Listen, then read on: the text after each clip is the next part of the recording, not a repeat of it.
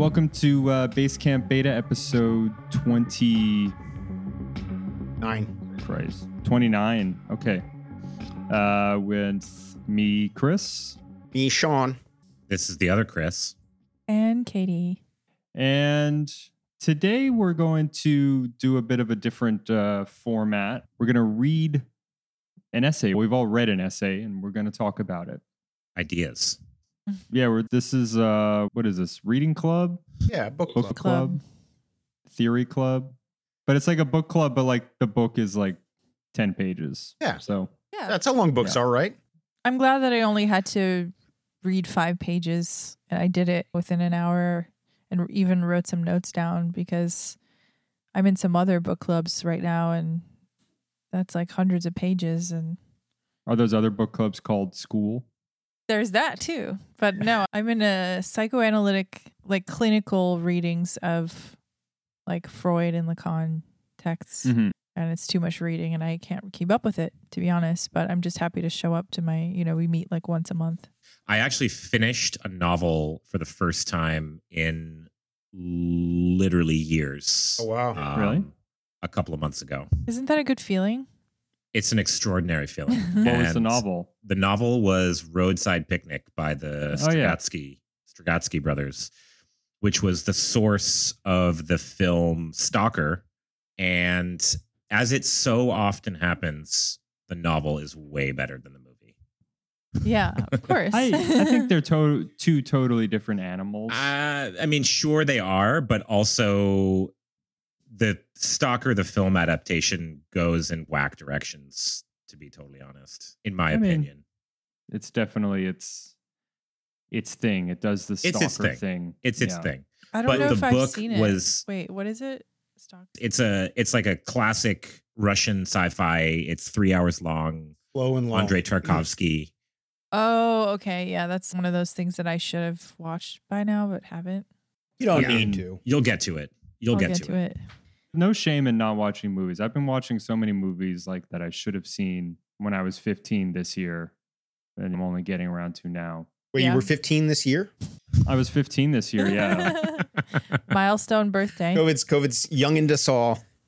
It really has. I'm surprised though, Chris, because it's funny. I've talked about this with other friends, but I feel like I'm reading more than ever. That's Huh. great. That's good. I mean, Are I you- am reading more than ever. What are you reading? Are you reading novels or like what? A mix. I'm reading. I'm like now 2/3 of the way through Capital, and then I've been reading a lot of Inspector Maigret novels. I don't So- know what that is. He's a French detective. They're all just like short, pulpy French detective novels. Okay. That's definitely one of the things that I've been doing. I've been essentially doing 3 things during COVID. 1, playing video games. 2, Video games are cool. eating. I've been eating a lot. I'm eating a whole lot. Have you been cooking or just eating? Both. Right. But more eating than cooking, that's for sure. And 3, I've been sitting on the couch, listening to records and reading, which has Oh, yeah. actually Those are been great. Great things. That's It's been like- great. That's the fucking vibe right there. Yeah. And it's like I haven't done that in so long because I'm terminally online. And so I'm still even more online than ever, but it's like a brief respite to not look at my phone for Are you, like are you 90 still up on minutes. Facebook? You the king of Facebook still? I have stopped posting on Facebook almost entirely, Wow. except for shit posting memes in a specific Facebook group. That's where my practice has evolved. Truly. Nice. But yeah, I am no longer posting on Facebook like I used to. What prompted that? Kind of a confluence of things. COVID, the music world disappearing made me realize that like I was just using Facebook to promote all sorts of music shit. And I was like, wow, this really doesn't matter anymore, does it? Also, Facebook just being a terrible, horrible organism that is damaging all of our brains and our society, kind of a part of my calculus. So, Chris, tell us about this piece by Mark Fisher.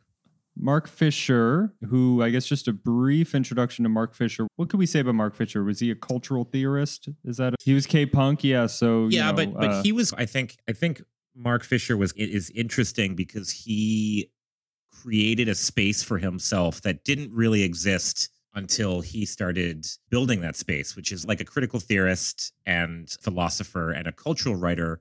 But he started as a blogger. And I think that's what makes him really interesting, is that Sure.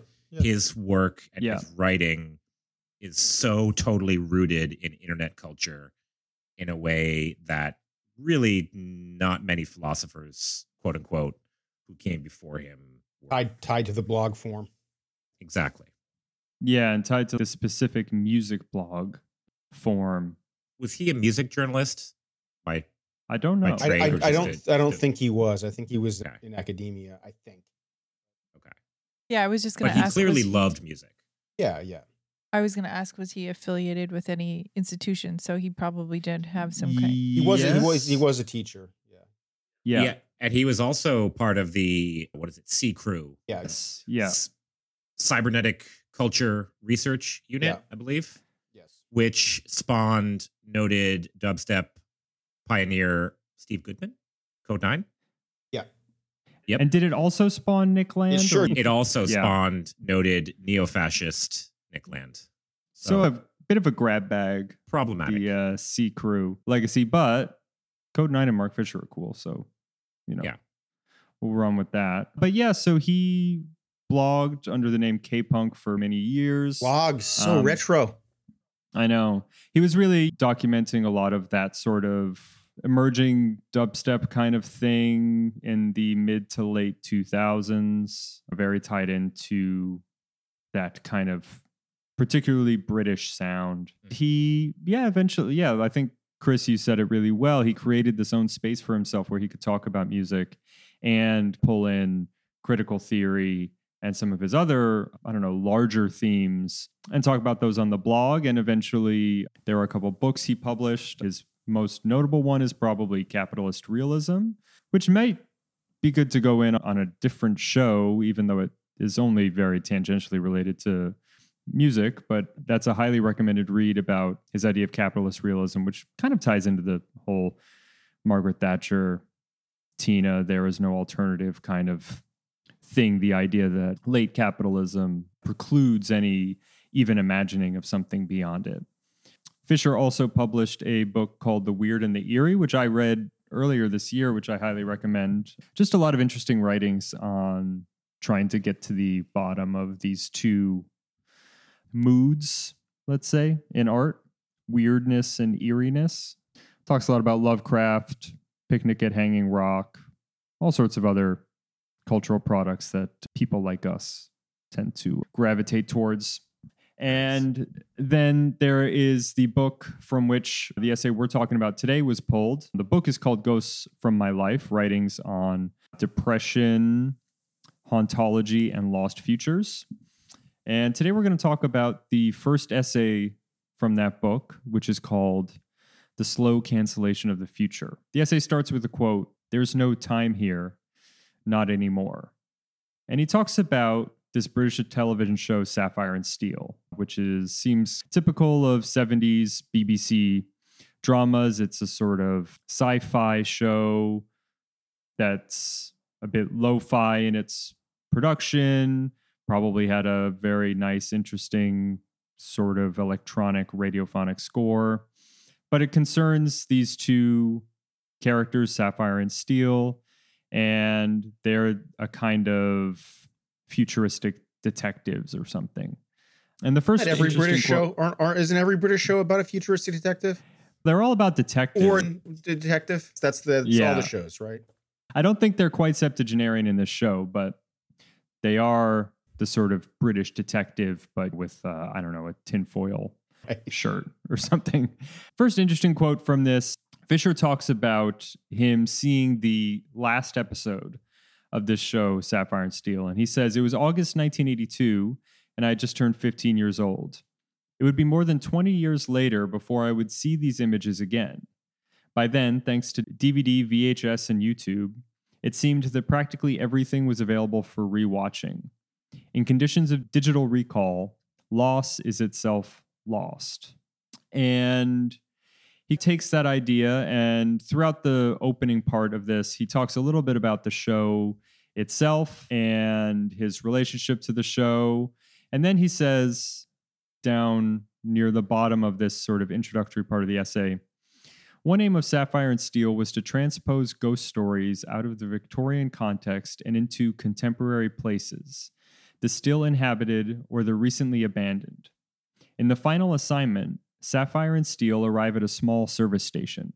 Corporate logos, Access, 7-Up, Castrol GTX, LV are placed on the windows and the walls of the garage and the adjoining cafe.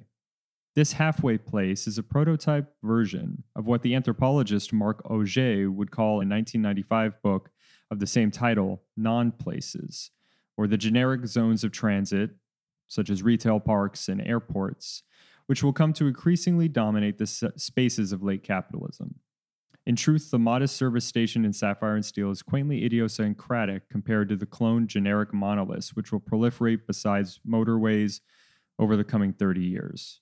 Now, I find this quote interesting because, of course, this sort of brings to mind the most famous airport music situation, Brian Eno's music for airports, and even Eno's definition of ambient music as this sort of music for non-places. He kind of sees ambient music as soundtracking these spaces that when he made the record didn't quite exist. I mean, airports obviously existed, but this sort of thing that Fisher's trying to get at here, the non-place, the sort of, you're in an airport, but you could be anywhere. My favorite one is music for retail spaces. That's my concept album, or that's my unmade ambient album. It's ambient, but it's all also like Handbag House. Yeah, pretty much. It's Handbag House put through a granular sampler and maybe some Max MSP.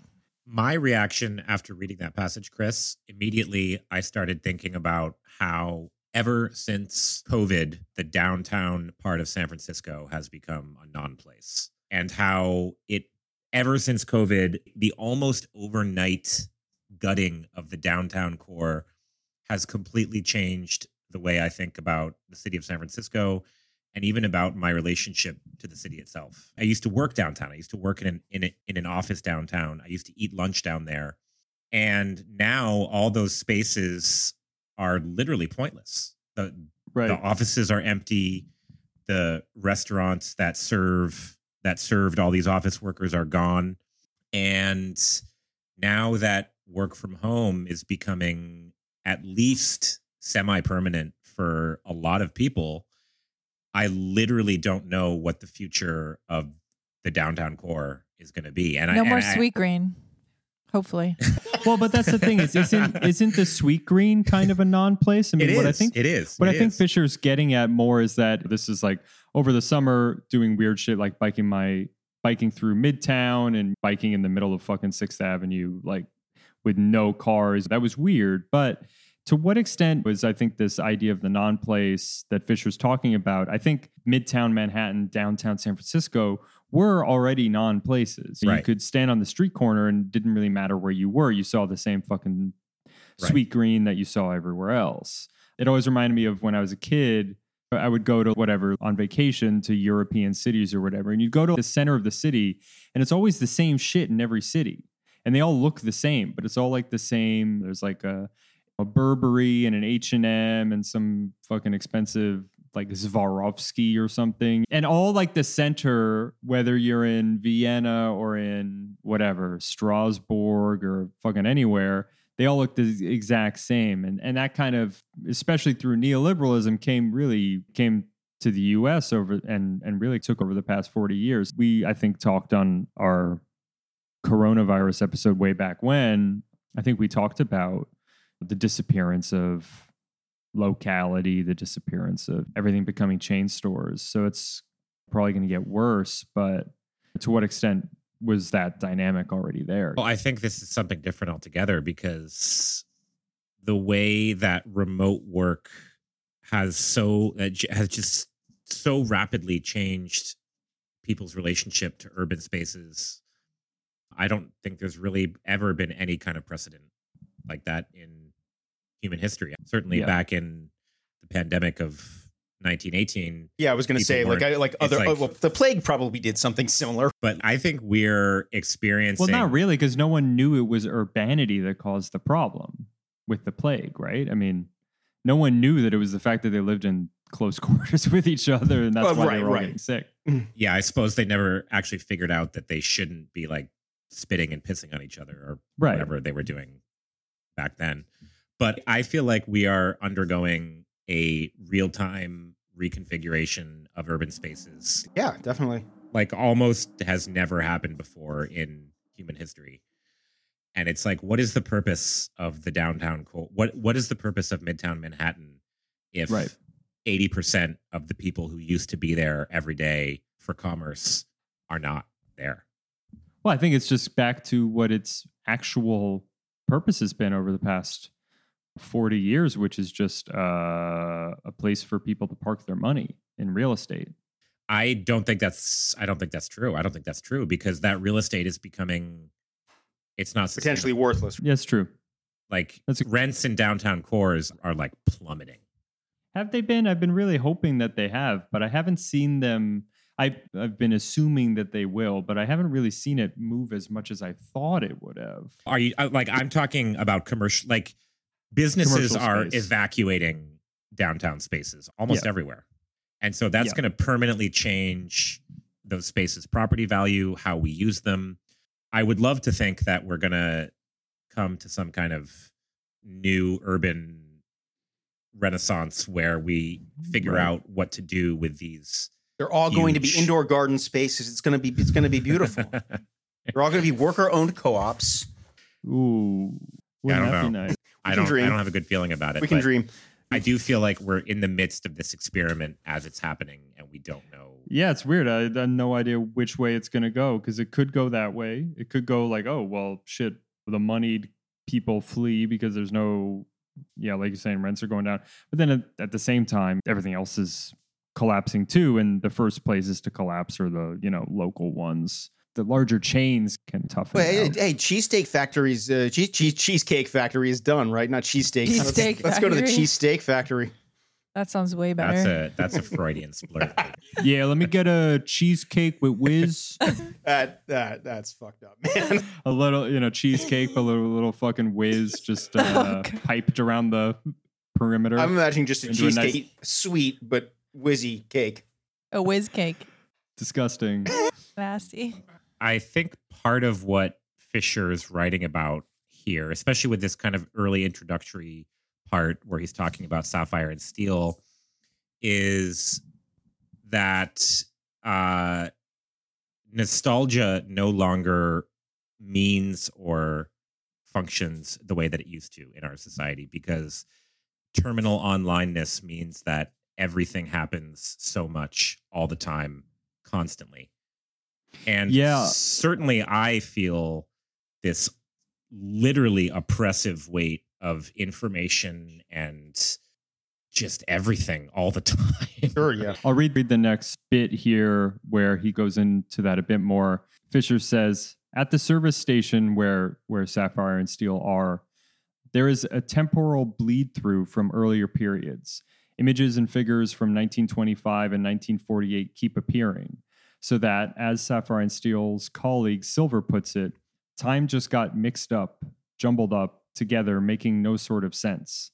Anachronism, the slippage of discrete time periods into one another, was throughout the series the major symptom of time breaking down. In one of the earlier assignments, Steel complains that these temporal anomalies are triggered by human beings' predilection for the mixing of artifacts from different eras. In this final assignment, the anachronism has led to stasis. Time has stopped. The service station is in a pocket, a vacuum.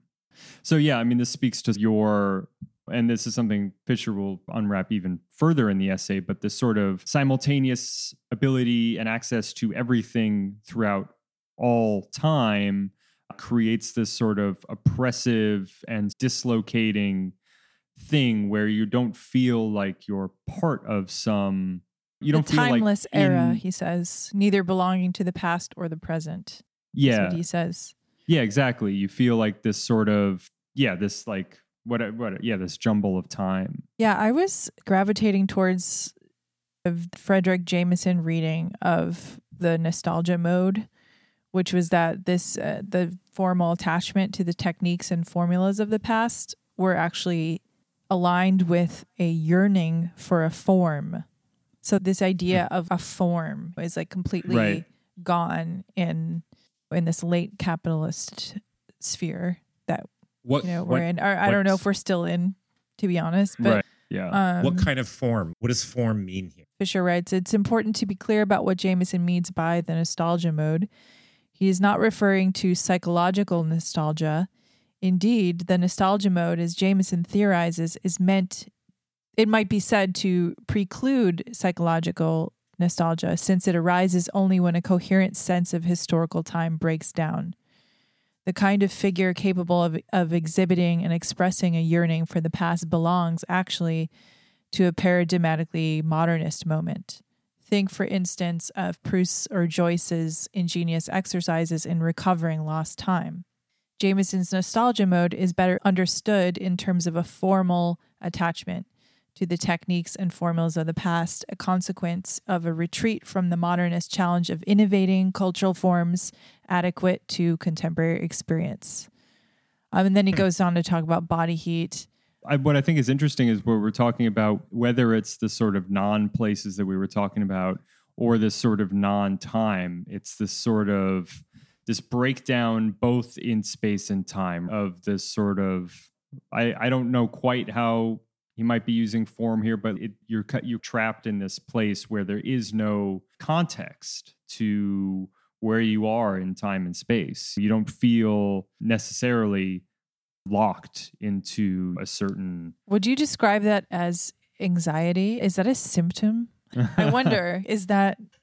Oh yeah, it's in the next section when he talks about Star Wars, because he basically talks about how that's a postmodern anachronism because it's basically using technology to obfuscate its archaic form, meaning like it's actually a Western, but it's this postmodern space futuristic Western when it really, the whole storyline and plot plays out in this dated narrative way. Yeah, that gets into his sort of, Fisher talks a bit later about this sort of fetishism of the future and stuff. The future not being the future, but rather just a way, like you just said, to obscure. In the next section, which is called The Slow Cancellation of the Future, Fisher starts out by saying, it is the contention of this book that 21st century culture is marked by the same anachronism and inertia which affected Sapphire and Steel in their final adventure. But this stasis has been buried, interred behind a superficial frenzy of newness or perceptual movement. This jumbling up of time, the montaging of earlier eras, has ceased to be worthy of comment. It is now so prevalent that it is no longer even noticed. And he gets into Franco Berardi here, who coins this term, the slow cancellation of the future. And Fisher says then later, the immediate temptation here is to fit what I'm saying into a wearily familiar narrative. It is a matter of the old failing to come to terms with the new, saying it was better in their day. Yet it is just this picture, with its assumption that the young are automatically at the leading edge of cultural change, that is now out of date. Now that's a pretty big... This is him full on in Principal Skinner meme. Is it the kids who are wrong? Or is it me that's wrong, or is it the kids? No, it's the kids who are wrong. This is Fisher being like old white guy who's out of touch, man. It's just ridiculous. Which definitely parts of this essay that point directly to that, yeah. When did Fisher pass? When did he die? He took his own life, I believe. I think it was 2015, if I remember correctly. 15 or 16, yeah. Yeah. I just feel like if he had been able to stick around for a little while longer, he would have had some really interesting things to say about a lot of what has happened in the past 4 years.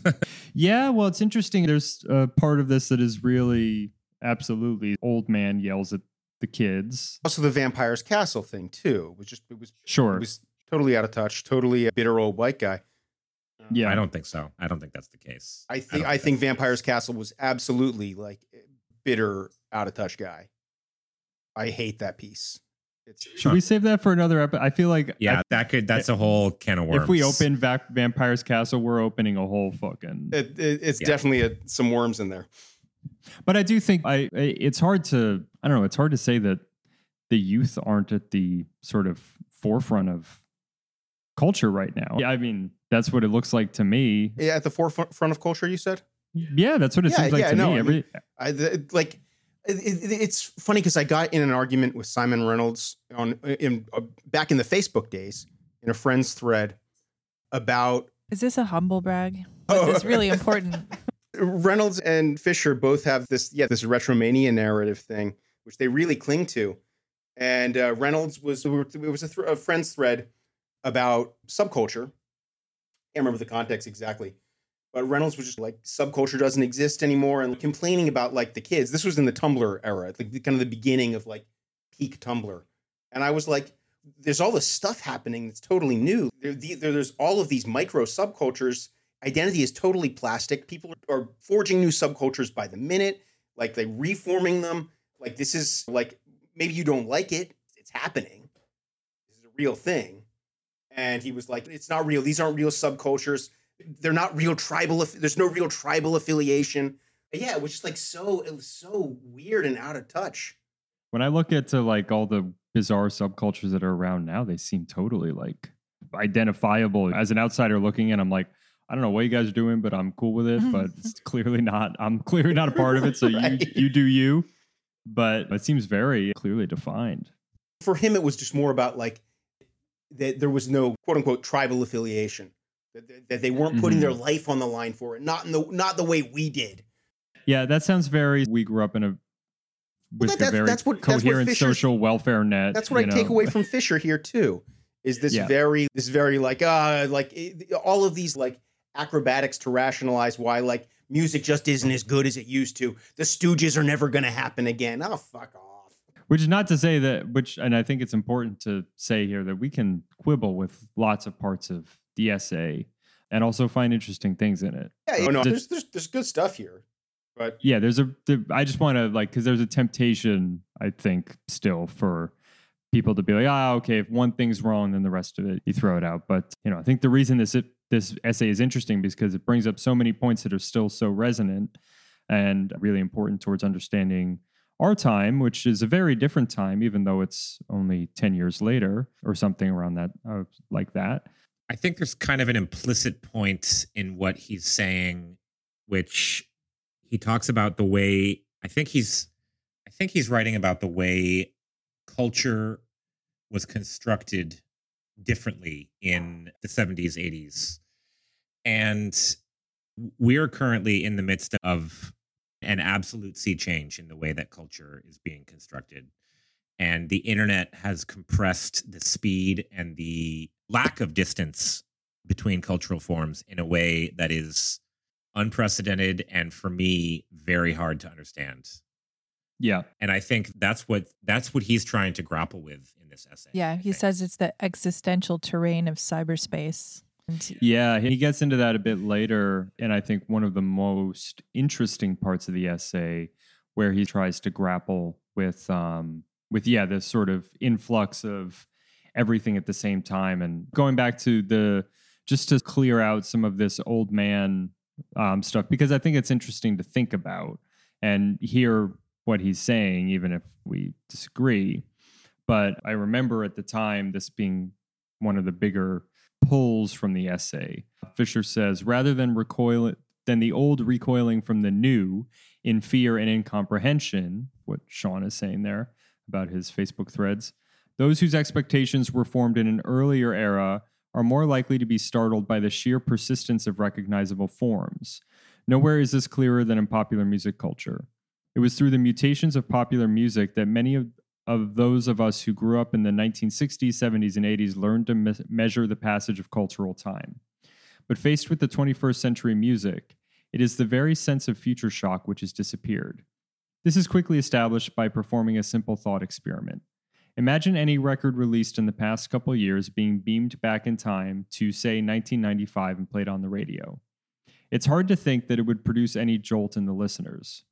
On the contrary, what would be likely to shock our 1995 audience would be the very recognizability of the sounds.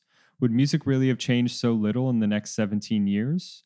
Contrast this with the rapid turnover of styles between the 1960s and the 90s. Play a jungle record from 1993 to someone in 1989, and it would have sounded like something so new that it would have challenged them to rethink what music was or could be. While 20th century experimental culture was seized by a recombinatorial delirium, which made it feel as if newness was infinitely available, the 21st century is oppressed by a crushing sense of finitude and exhaustion. It doesn't feel like the future. Or alternatively, it doesn't feel as if the 21st century has started yet. We remain trapped in the 20th century just as Sapphire and Steel were incarcerated in their roadside cafe. Incarcerated? Now, think about this. My immediate reaction there is if Mark Fisher heard 100 gecs, he would eat his words times 1,000. Okay, I haven't heard 100 gecs, so you're gonna have to unpack that it is really something. Wait, what is that? 100 gecs. 100 gecs. I don't know what this gecs. is either, but so I don't even know how I would describe it in words, honestly, especially because you're probably not going to be familiar. You're not going to be familiar with the references that it's building on.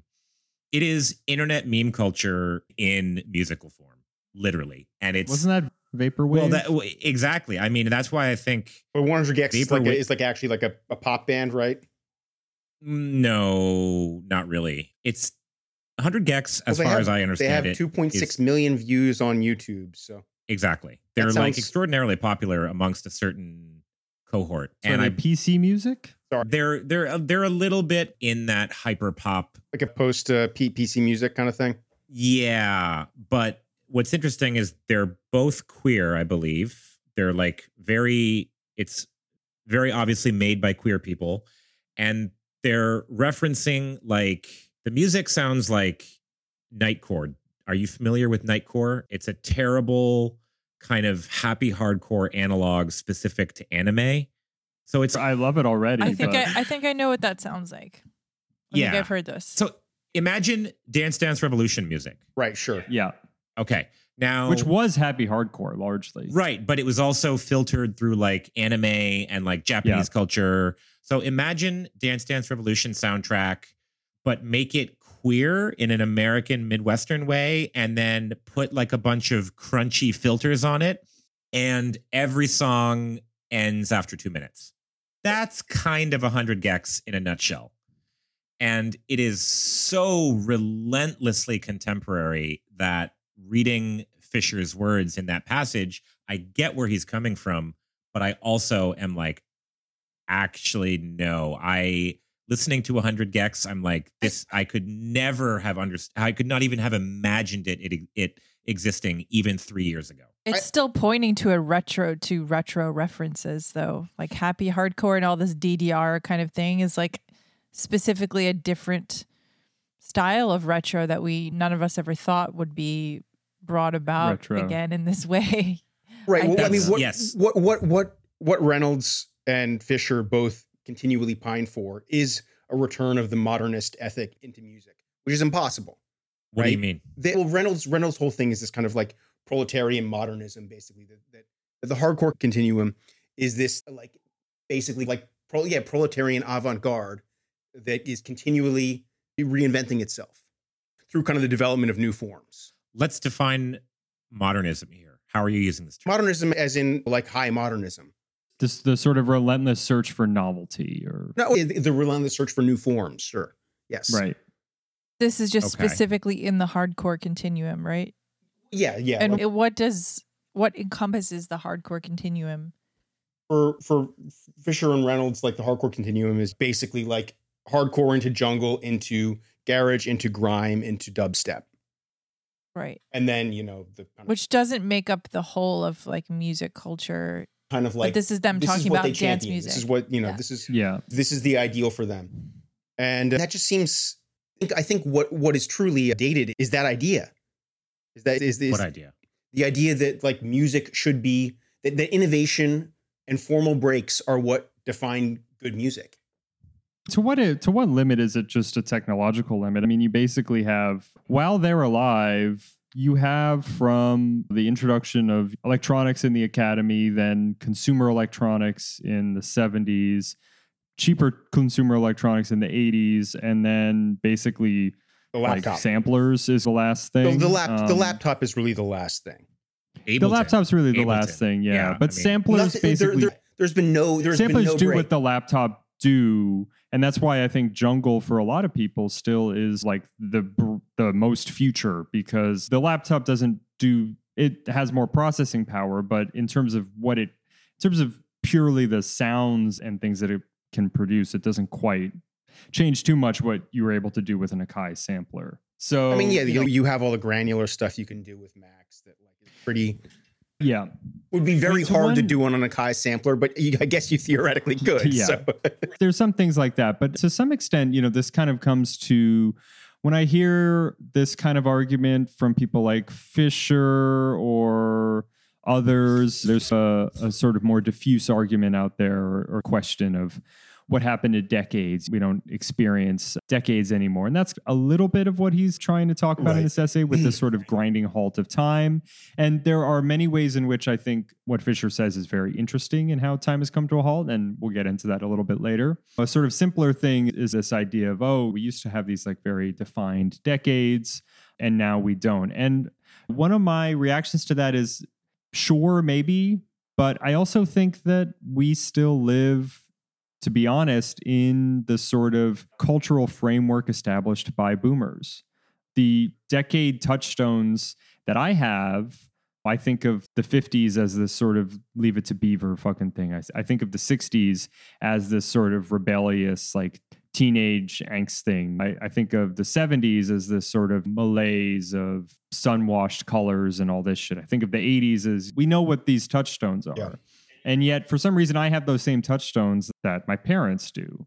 And I think culture at large is trapped in this sort of conception of time that has come to us from the boomers, who basically still have a stranglehold on I think that's a good point. Maybe I wouldn't blame the boomers specifically. I mean, we can blame whatever we want on the boomers. I'm fine with that. But I think you're right that like the way we are fed mediatized images of these decades is actually what creates those, like we're retroactively constructing these aesthetics. Yeah. Whereas absolutely. No one at the time conceived of these. Right. Yeah.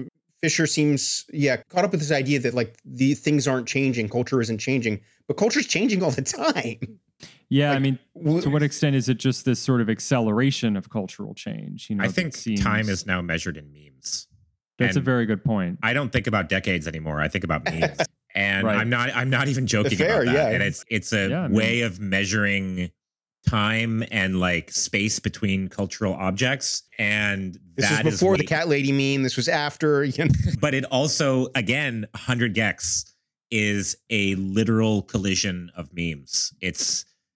And it could not have existed even 3 years ago. Yeah. And thinking about the way that music came to be and about the process that must have gone into creating it, and also thinking about the way that the fans consume it, it is 100% meme culture. I guess Fisher didn't stick around to really witness what became of meme culture. Exactly. That's why I'm thinking, like, if he had been able to stick around for a little bit longer, I think he would have seen his own ideas refuted in ways that were really interesting. We can see what his response would have been in part by proxy through Reynolds. And I'm not really sure what Reynolds' take on all that is. I think Reynolds is nowhere near as relevant as Fisher ever was, personally. I don't find he did his work, but I think he is truly stuck in the past. Seems to me like Fisher was too, to be honest. I think Fisher had a better handle on the present. I think he does later in the essay. I think he does tap into more interesting dynamics of the sort, like I think he's tapping into an unease and an anxiety that exactly is absolutely relevant. But I don't think he's fixed in the way that Reynolds was. I do, and that's why I like Fisher's writing. Is I feel in his writing an openness that I don't often feel when I read work by similar writers. He is curious and open, even though he's analyzing and. He says, consider the fate of the concept of futuristic music. The futuristic in music has long since ceased to refer to any future that we expect to be different. It has become an established style, much like a particular typographical font. Invited to think of the futuristic, we still come up with something like the music of Kraftwerk, even though this is now as antique as Glenn Miller's big band jazz was when the German group began experimenting with synthesizers in the early 1970s. Where is the 21st century equivalent of Kraftwerk? If Kraftwerk's music came out of a casual intolerance for the already established, then the present moment is marked by its extraordinary accommodation toward the past. More than that, the very distinction between past and present is breaking down today. In 1981, the 1960s seemed much further away than they do today. Since then, cultural time has folded back on itself, and the impression of linear development has given way to a strange simultaneity. Now, the thing I think really interesting about that is that I immediately disagree with his whole thing about where's the Kraftwerk of today. That seems, I think, totally out of touch, and especially now. I think he's very right about the fact that like the idea of the future, and our notions of innovation within music have been totally aestheticized. That the future always looks the same. Yeah. I was talking about this a couple of weeks ago with someone on Twitter, just about how our notions of innovation within music always are framed by technology for one, and they always wind up looking like Autechre. Right. And yeah, Don't say anything bad about them. I'm not a diehard like you guys at all, but they're great. Sure, whatever. I'm not going to hate on Autechre. That's silly. My retort is listen to 100 Gex. Wait, so are you 100 actually Gex. a 100 Gex fan? Well, that's an interesting question. It's a great question. That's a really good question. Yeah, and I that's what don't I'm know how to wondering. answer that because listening to 100 Gex's music fills me with this kind of terror that I can't really put into words. It's a feeling of knowing in my core that the world has passed me by, that I am no longer the kind of avant-garde person that I once considered myself. Oh, okay. So you're mourning your cultural relevancy, Or is that the a loss of your liberatory cultural feeling? relevancy? Yeah, it's all these things, because I listen to 100 Gex, and on the one hand, I'm like, I cannot believe that this music is being made. I cannot believe that it has 3 million listeners on YouTube. And then I find myself playing the track again and being like, this is kind of catchy. Does it make Die Antwoord or whatever they are called look quaint? I would rate 100 Gex far over Die Antwoord. What did you think of Die? Just as a side note, what did you guys think of Die Antwoord when that came out? That was kind of, I think I remember it pissing me off. Yeah. Was that 2010? Was that DeAntwoord? I can't even remember when. 2012, I want to say. Well, see now, like imagine Non-linearity of time, baby. Yeah. Which meme? Exactly. Which why were meme they era important, was that? or why were they so? Why did they shake the foundation so much? Because it was a completely manufactured group, or it was a fake. I have- there's a lot about Die Antwoord that I think we could complain about. including Yeah, the let's not go there. Sort of Sorry, I brought it up. very Yeah. racist tropes that a lot of the Sure, yeah. main dude engages in. Yeah, But as a yeah. whole, I never found Die Antwoord interesting at all. I was like, I didn't okay, either. whatever, It this is pissed me like- off. I was like, why did Yeah. people care about this? Exactly. That's why, yeah, and whenever something new like this comes along, I just don't have I personally don't have the bandwidth for the attention span to get a cyberspace metaphor going.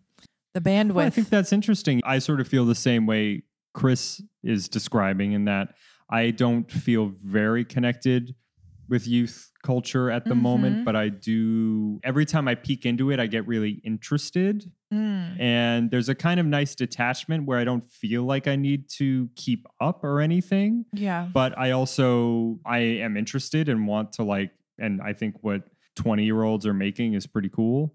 I want to know what kids are up to, because what they're up to is all you interesting. need to listen to 100 cool. Gex. Yes. I can't even. It's hard for me to put into the words the feeling I had when I listened to 100 Gex.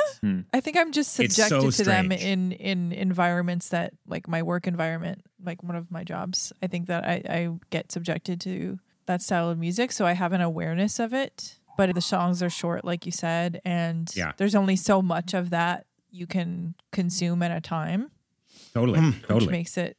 I don't know, What I find interesting about that is I have a suspicion. Again, I am clearly principal Skinnering myself, but my suspicion is that younger people engage with music in an entirely different way. Oh than yeah, my generation. I don't think Yeah. that's a suspicion. Right. I think that we can confirm that. Yeah. Okay. And so for me to listen to 100 Gex and be like, this music is bad according to the scale that I usually use to adjudicate whether or not music is bad is so fucking missing the Right, point. your scales don't work anymore. Yeah, Exactly. Anymore. Yeah. Wow. And so So is that a forum listening issue? to that music and experiencing that feeling, I'm like, holy shit, this is new in a way that Mark Fisher needs to understand. Like, if he were around for this, he would be excited by 100 gags. Well, one thing I'm noticing, I skipped over this paragraph, but I think it's important to pull out because it pulls in Fisher's underlying sort of the more interesting thread, I think, that Fisher weaves through this whole essay, where he says it's not that nothing happened in the period when the slow cancellation of the future set in. On the contrary, those 30 years have been a time of massive traumatic change. In the UK, the election of Margaret Thatcher has brought an end to the uneasy compromises of the post-war social consensus. Thatcher's neoliberal program in politics was reinforced by a transnational restructuring of the capitalist economy.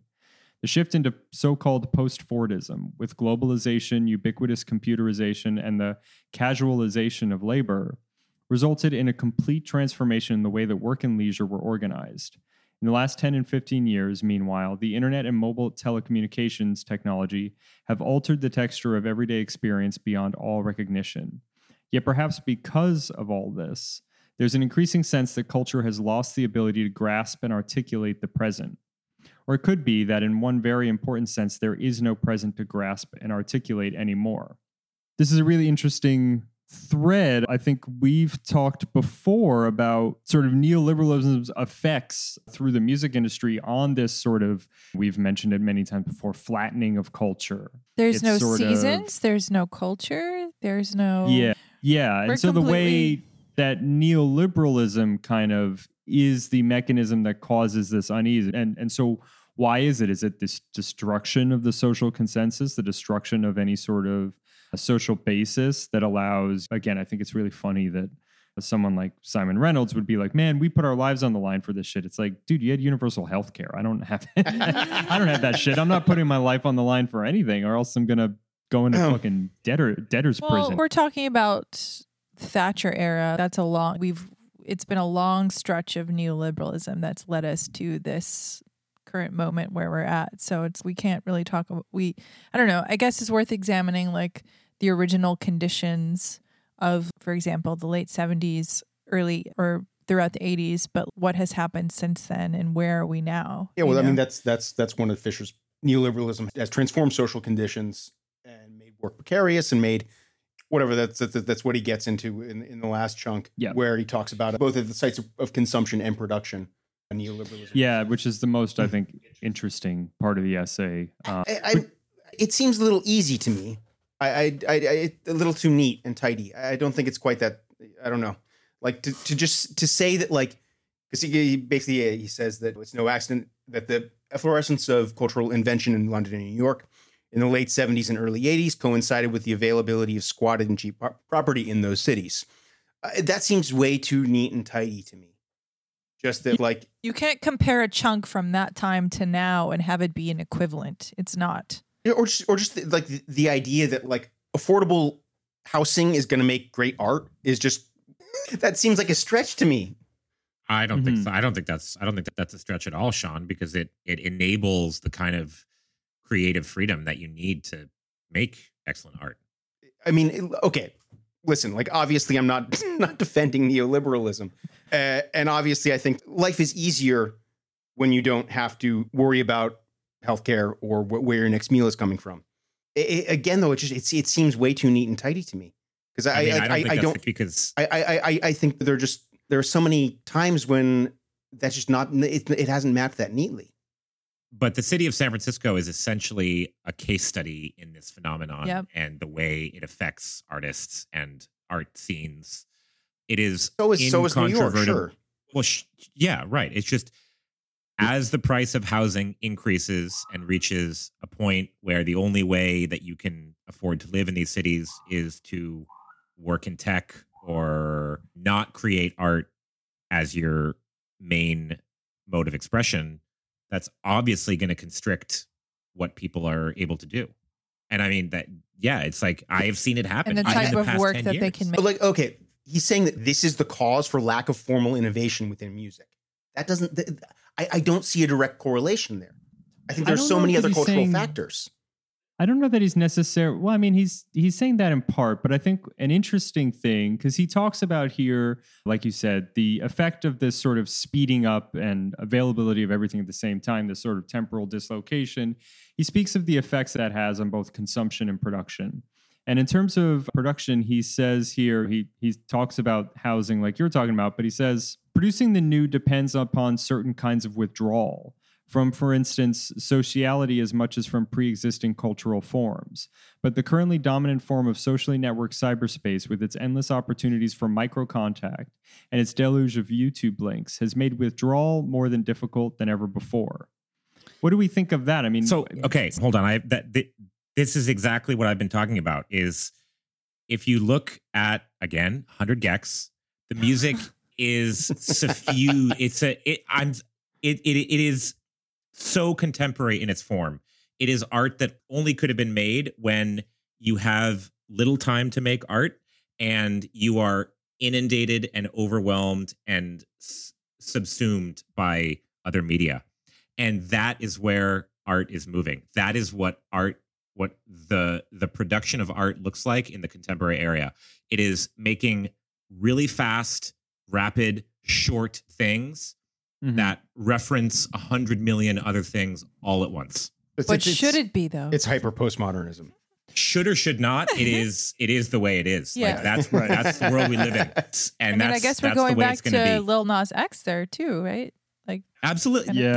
Perfect example. Yeah. Perfect example. Perfect example. And that's just the way it is. Because I don't, like I do agree that there's a sort of, as Fisher says, a withdrawal that I think does open up the possibility to create some good art. There is a sort of, I'm not sure what he means. I'm not sure exactly what he means by withdrawal there. So I think he means that if you separate, like almost like an ascetic stance where you separate yourself from the world and you steep yourself in your art for long enough, you're going to create something new and exciting. And I think that worked for a lot of people. But now if you talk to a 19-year-old who has Ableton, who has a cracked copy of Ableton, and they're on two phones 24/7, they're consuming TikToks, YouTubes, and Snapchats at a literally insane pace. It's funny too, because this is exactly like the scenario you're describing here is exactly what Fisher and Reynolds fetishized so much about grime and dubstep to begin with. How so? That it was like it's the new punk. It's like the ADD generation with a crack, like a $200 laptop and a crack copy of Fruity Loops changing the world. Which we did. Okay, that's the sickest story of this month is the confirmation that dubstep's 140 BPM tempo is because Fruity Loops is automatically set to 140 BPM. That is so fucking sick. That is. I didn't know. I didn't hear that. What's the source of that? That's fantastic. Cream and a bunch of other OG forward guys were like, yeah, it was 140 BPM because you open up Fruity Loops and that's what it is. Yeah, so. That's great. That's great.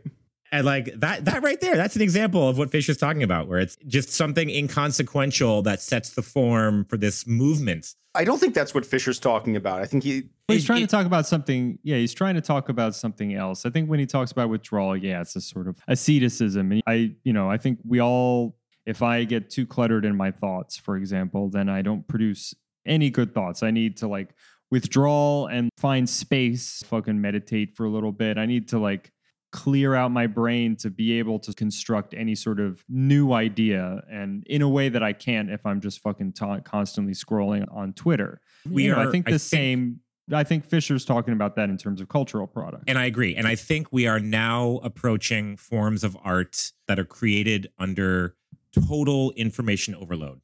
And it's changed the way that I think about, as a writer, I am so much more comfortable writing a Facebook post, for example, than I am sitting down post. And right. Exactly. Yeah. And whether I agree that we're losing something by this kind of more ascetic, composed style of art no longer being the mode or even possible because people don't have the time like they used to. Right. But it's just a fact of life that cultural creation is now moving towards this hyper compressed, all at once, everything all together, no longer than 90 seconds. Yeah. Form. Yeah. I think what's interesting is to say that I don't think it's useful to comment on whether or not this is going on regardless. It's just, this is the world we live in. Yeah. Now, I think it's shitty that that's the world we live in, because I think it's shitty that people don't have any time, because I think people should have free time, like just across the board. But I think it's where it starts to be a little like problematic or useless is to say, oh, this is bad because like the resulting culture is somehow bad. The resulting culture is a reflection of the time. It's no Isn't Mark better Fisher or kind of worse than- saying that though? Yeah, and he's quoting whoever Berardi is. I'm not sure. Like Berardi claims that culture has been de-eroticized because of this existential terrain. And I'm like, I don't know if it's been de-eroticized. I think it's been accelerated, the eroticization. You know what I mean? And the eroticization is like even more easier to spot, and we're getting so accustomed to it where it's just there's nothing taboo. You know? Sure, I mean, just open up TikTok. It's Yes. Yeah, exactly. So I would Yeah. disagree. How has this been de-eroticized? I would completely disagree. But yeah.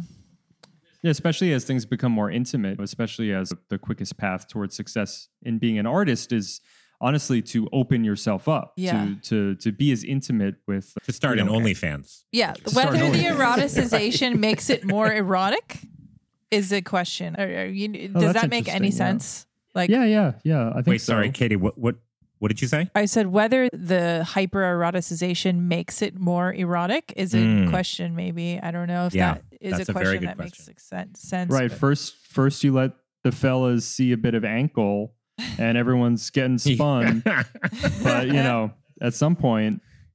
You got to start an OnlyFans. Yeah, but like, I don't know. It seems like Fisher and whoever Berardi is, I don't know, they're completely coming from this like emotional place. There's so much. There's just everything is impossible because of these conditions. It's interesting, CZ. Your focus on 100 gecs is really revealing to me the degree to which we've actually surpassed this blockade that Fisher is kind of outlining here. Yeah, the culture is not dead at all. It's moving faster than ever. Absolutely, yes, 100%.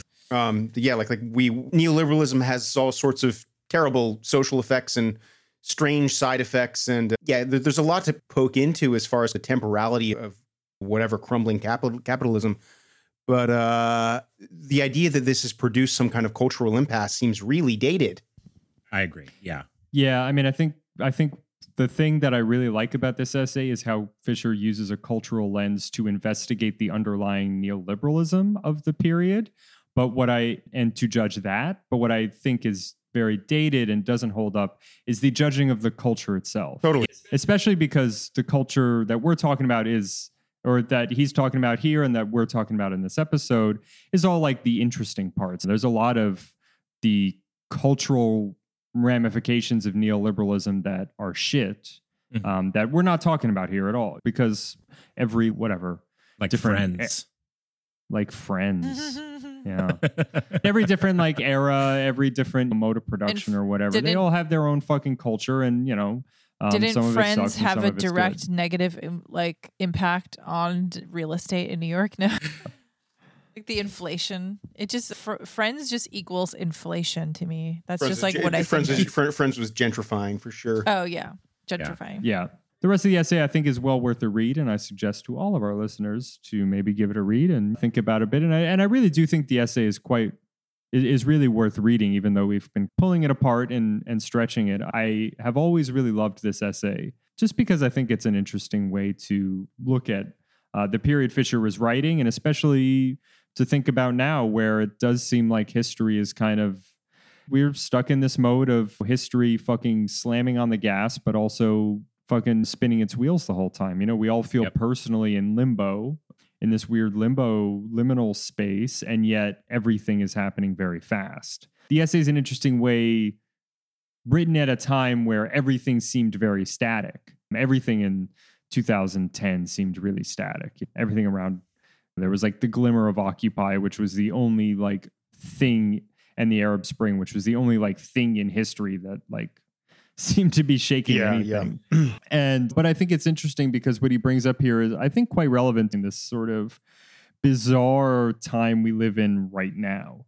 It's wild to me to think back to 2010 and be like, that was literally 10 years ago. That and makes not no like sense. 65. A lot of time has passed. Okay. Yeah. Oh, I yeah. guess you're I right. think. It feels both. Right. It feels like 3 years ago, and also, 200. Yeah. Yeah, I mean, Obama being president feels like 500 years ago. Yeah. But like Blawan Getting Me Down feels like that came out, I don't know, 5 years ago or something. So like on different modes, on different like planes of existence, totally. like, time feels stretched in some ways and totally fucking collapsed in other ways. I'm yearning for that, the form of 1989. That's where my nostalgia is at these days, because I feel like that was just a pivotal moment. And I was born in 1989, so whoa. yeah, I agree. Wow. Yeah. It was monumental. Now we're down in it. I was up above it. Now we're down in it. What is he actually saying in that song? Like, I've always like He's wondered, up above it. like, where is he? I love it. I think it's extremely poetic, and I'm like trying to absorb it and trying to like really understand where Trent is coming from. I just get big incel vibes from that whole record. But not on that track. That track is just like a very it's pure existentialism. It was okay to be an incel back then. It was different. That's very true. That's very It was cool. true. Okay. Yeah, I mean, it was different. Pre-Columbine, it was cool. But Down in even It the is the incels best were song different of that back album. then. The incels were. Everything were way over time. So this has been Basecamp Beta. Is there anything smart to say at the end of this? I don't know. Thanks What for do we listening. usually say? Subscribe, like and subscribe. We should come up with something for next time, maybe.